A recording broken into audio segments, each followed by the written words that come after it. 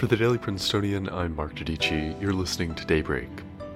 Over the weekend, the tragic recent string of gun violence continued, and on Monday morning, NASA made history.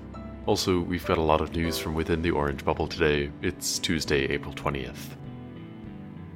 In campus news, some Princeton sports teams will be able to compete this spring after all. Princeton Athletics are advancing to Phase 4 of reopening, which allows for local, non-Ivy League competition.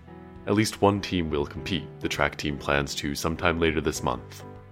Last week, the Faculty Committee on Course of Study approved a new way to fulfill Princeton's language requirement, a sequence in American Sign Language. An undergraduate student referendum asking for this approval has since been removed from the USG ballot, which opened yesterday by the way, so go vote. The committee's vote was unanimous, signifying the growing support from faculty and students alike for the ASL curriculum. And juniors Claire Weiner and Jessica Lambert were awarded the very selective Truman Scholarship, an award given to 62 undergrads around the country looking to pursue careers in public service. You can read more about all of these stories at dailyprincetonian.com. A recent string of mass shootings in America continued Sunday, this time in Austin, Texas. 3 people were killed when a 41-year-old former sheriff's detective opened fire in a park in the city. The suspect was let go by the department last year after he was charged with sexually assaulting a child.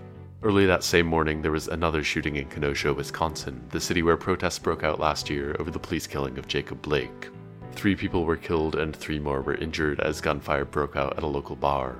And tragically, the gun violence epidemic claimed even more victims in Indianapolis last Friday when a shooting took place at a FedEx facility in the city. A former employee killed 9 people, including himself, and injured 7 others. 4 of the victims were members of the city's Sikh community, and the location is known for having a large Sikh workforce. That said, authorities haven't yet announced a motive. In sports headlines, 12 of the world's biggest soccer clubs from England, Italy, and Spain announced on Friday their plans to form a European Super League. The league would be mostly closed off, with 15 permanent clubs and 5 extra squads qualifying each year. This isn't the standard for European soccer. The typical model allows for promotion to a better league for teams that succeed, and relegation to a lower division for sides that struggle. Many worry that this closed system would be against the best interests of the sport. The decision has been almost uniformly opposed by fans who say that the ownership of these mega clubs have lost sight of their loyalty to history and supporters in favor of sponsorships and TV dollars. FIFA and UEFA, the sport's European governing body, have said that players and clubs who participate in the competition will be banned from competitions like the World Cup and the Champions League. Yesterday, Florida Governor Ron DeSantis signed a bill into law that grants civil immunity to drivers who hit protesters with their cars and tightens jail penalties for those arrested while protesting. It also gives police departments the right to file objections against proposed budget cuts. On Monday in Minnesota, the closing arguments were made in the trial of ex-police officer Derek Chauvin for the killing of George Floyd. The jury will now be sequestered, meaning they won't be able to speak with anyone about the case outside of the deliberations room for the duration of the deliberations. The verdict could come at any point in the next few days.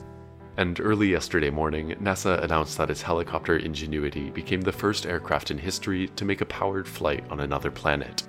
The little 4-pound craft took off from the surface of Mars, went straight up into the air, hovered for a few seconds, did a little 180, and landed gently. There's even a video of the flight taken by the nearby Perseverance rover. You can watch it on NASA's website.